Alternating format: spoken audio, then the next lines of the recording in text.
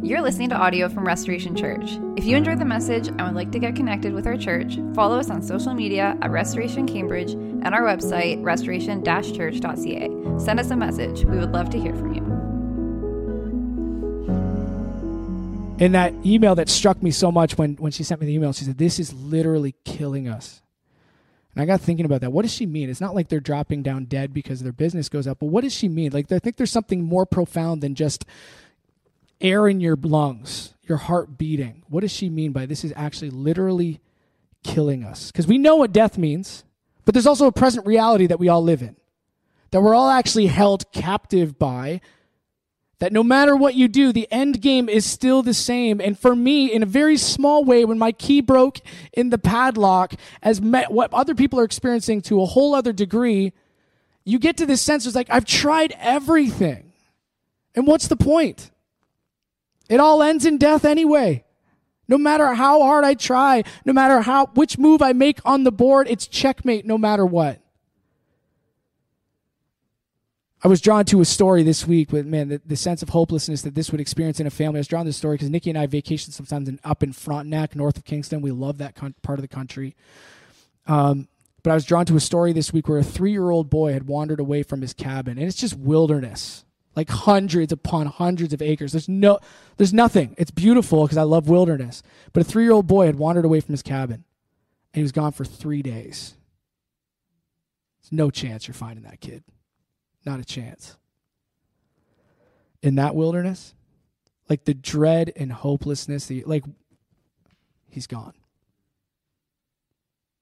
It's what every failing marriage goes through. Like, no matter what I try, it's going to end up in death. It's what every struggling business goes through. It's what every systemic oppression in society goes through. It's like, no matter what I do, it's still there. There's a looming despair. All humanity is held captive by a pathos that's deeply rooted in our souls that no one likes to talk about because it's awkward to talk about, but we all know it's there. We're under a dominion called death. No matter what we do, we're in it. And because of the inevitable checkmate. And I'm reminded, though, of another Sunday morning over 2,000 years ago where they would have got up and said, man, we followed this guy for years. We gave up our families. We invested in this man. He taught us so much. We fell in love with him, and then he just died. What was the point of all that? Just ended up in death anyway? Like this man who performed miracles ended the same way we all are going to anyway. It just ends up in death. What was all of this actually for then? Guys, this is why we believe in the resurrection. Someone saying amen. Like there's no other way. There is hopelessness apart from the resurrection. Amen. Like that's the only chance we've got. And I realize, like, a lot of you probably grew up in church, or if you didn't, you probably understand this to a better degree, but we all are kind of used to that word resurrection, but you have to understand how utterly absurd that sounds to people who don't go to church. That someone actually rose from that's utterly absurd. That is an unbelievable experience. I remember I just talked to someone just this past week about the resurrection, and they just gave me this weird look, like what are you on? Like this is utterly absurd. Because it is. It's unbelievable. And I had a question this week from in the faith community and just wrestling through their faith, because it's so unbelievable.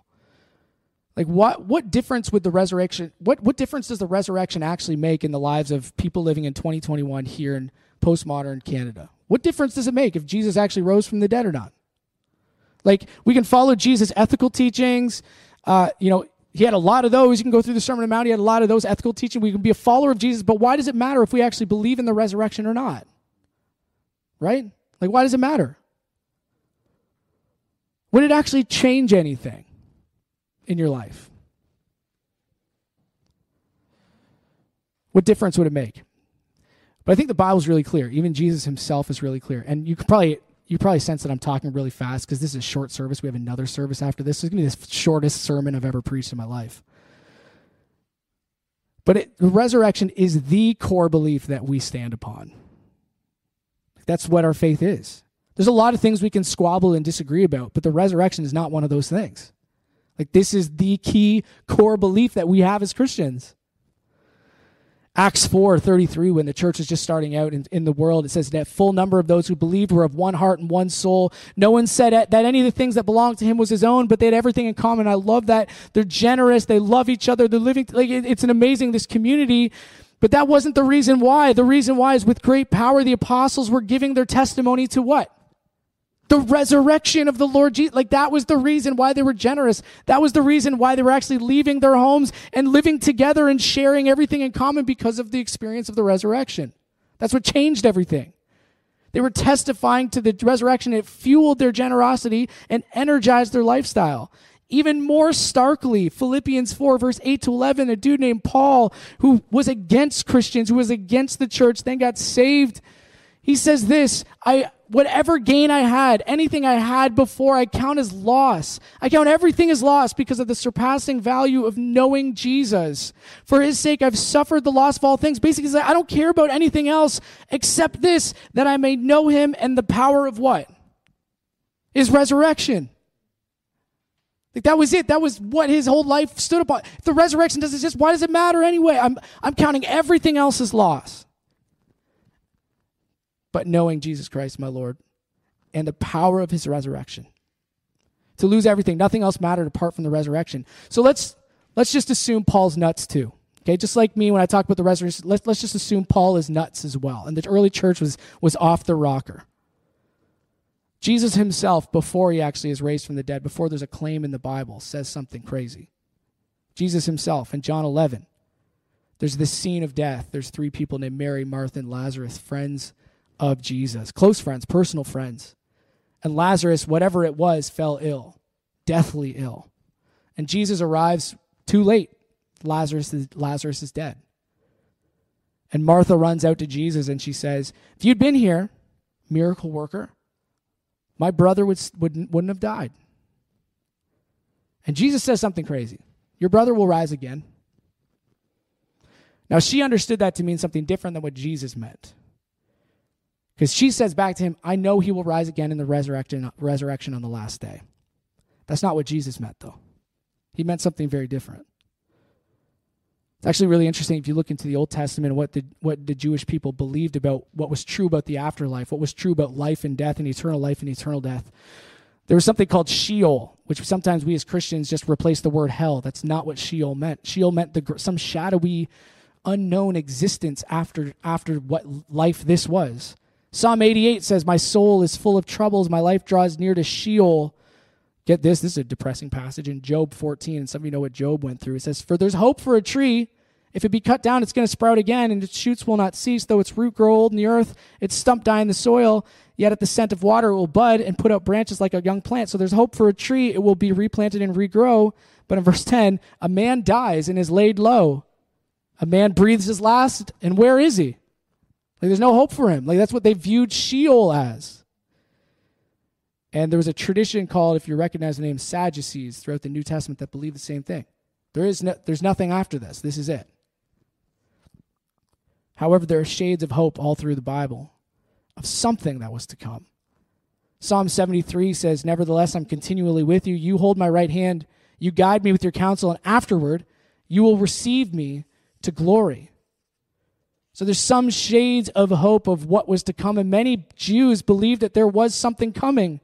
And apparently Martha did too, that there was a resurrection at some point after this. There's got to be something there. But Jesus says something even more absurd than that. He doesn't say, I perform resurrections. He doesn't say there's going to be a resurrection. Don't worry about it. What does he say? I am the resurrection and life. I am the resurrection and the life. It doesn't mean just you're going to, at some point in your life, after you die, you're going to float around in heaven somewhere.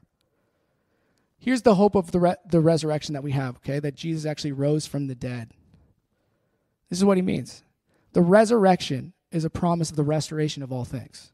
If the resurrection doesn't happen, if there is no victory over death, no matter what we do, nothing will be restored. It's stuck under the dominion of death. See, back in creation, God and people were in communion with each other, right? There's perfect harmony. We call that life. Jesus even says himself in John 17, this is what life is, not that you're just going to live forever. This is eternal life. You know what he defines eternal life as? That you know God. That there's harmony between you and God, and you experience life the way it was intended to be in creation. That's what eternal life is. That's the way life was meant to be lived. There was love and joy and peace that was lived out in this world. That's what the Bible defines actually as life.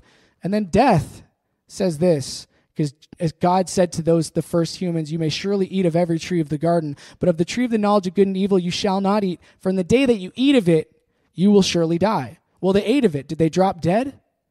No, they experienced something much worse than that. It was the corruption of all things. That life that they held so dearly now was completely corrupted in every sphere, down to their very soul. And instead of love, joy, peace, patience, and kindness, there was hostility, disease, hunger, greed. And the list goes on and on and on. All because now death was actually the one in authority. And there was no escaping it. Man, what kind of dread does that fill your heart with, right? Like, what's the point then? Why even try? Man, I felt like that in some situations. I remember when Nikki and I were really struggling early on in our marriage, when we would fight every single day, two big personalities now all of a sudden living together and having to get along. Like, we fought every single day. And there was a lot of times both of us were like, what's the point? Like, we can't get this right.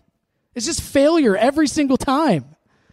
Man, and like during all these struggling businesses, open up patios and like do all these things to try to make it work. And then like, what is the point?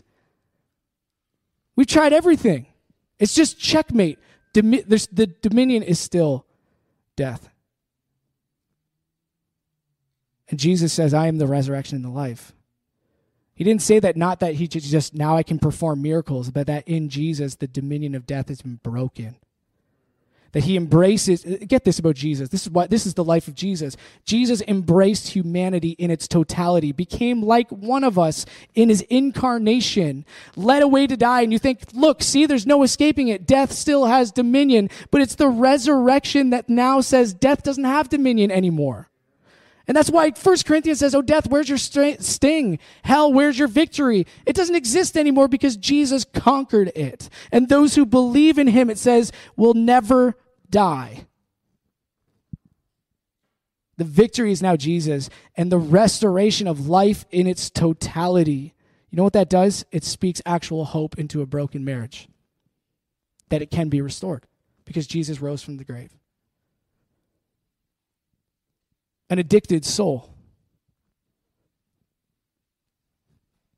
a broken family, of course, a broken city. There's actually hope when it seems very hopeless. Though they die, yet they will live.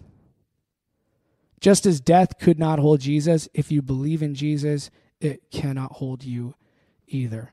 And that gives us much hope. I love Ephesians 1. I'm just going to close with this, and we're going to close with communion. Paul prays. There was a beep on the door. Is someone trying to get in? Never mind. We're good. There was a beep at... What am I saying? Now I have the beep on the door in my head. I love the prayer that Paul prays in Ephesians 1. This is for the church in the city of Ephesus when he says, having the eyes of your hearts enlightened that you may know what is hope.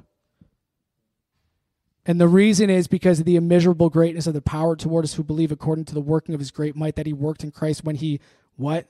Raised him from the dead and seated him at his right hand in the heavenly places. That little kid who was gone in Frontenac County, they searched everywhere for 3 days, and search and rescue gave up, I think, if I read the story correctly. And there was a man who was a volunteer in his mid-50s, I think, and didn't give up hope. Went out, boy was lost on Saturday. Went out the next Wednesday morning. You think there's no chance? 3-year-old kid in a wilderness for more than 3 days? We're just wandering around the wilderness, not giving up hope. Sees a little flash of blue in the bushes. And walks up, and there's a little 3-year-old boy just asleep on the ground. In the middle of 5 kilometers from that cabin where they were. 5 kilometers, a 3-year-old kid. just other than dehydrated, completely fine. If that man gave up hope, that kid's lost. Guys, the resurrection that gives us hope to fuel the good things that we do in this world. Man, what is more relevant than that in a hopeless world right now? Man, Jesus raising from the dead makes all the difference for us as Christians and how we live and operate in this world. And if they don't see hope in us, they're not going to see it anywhere.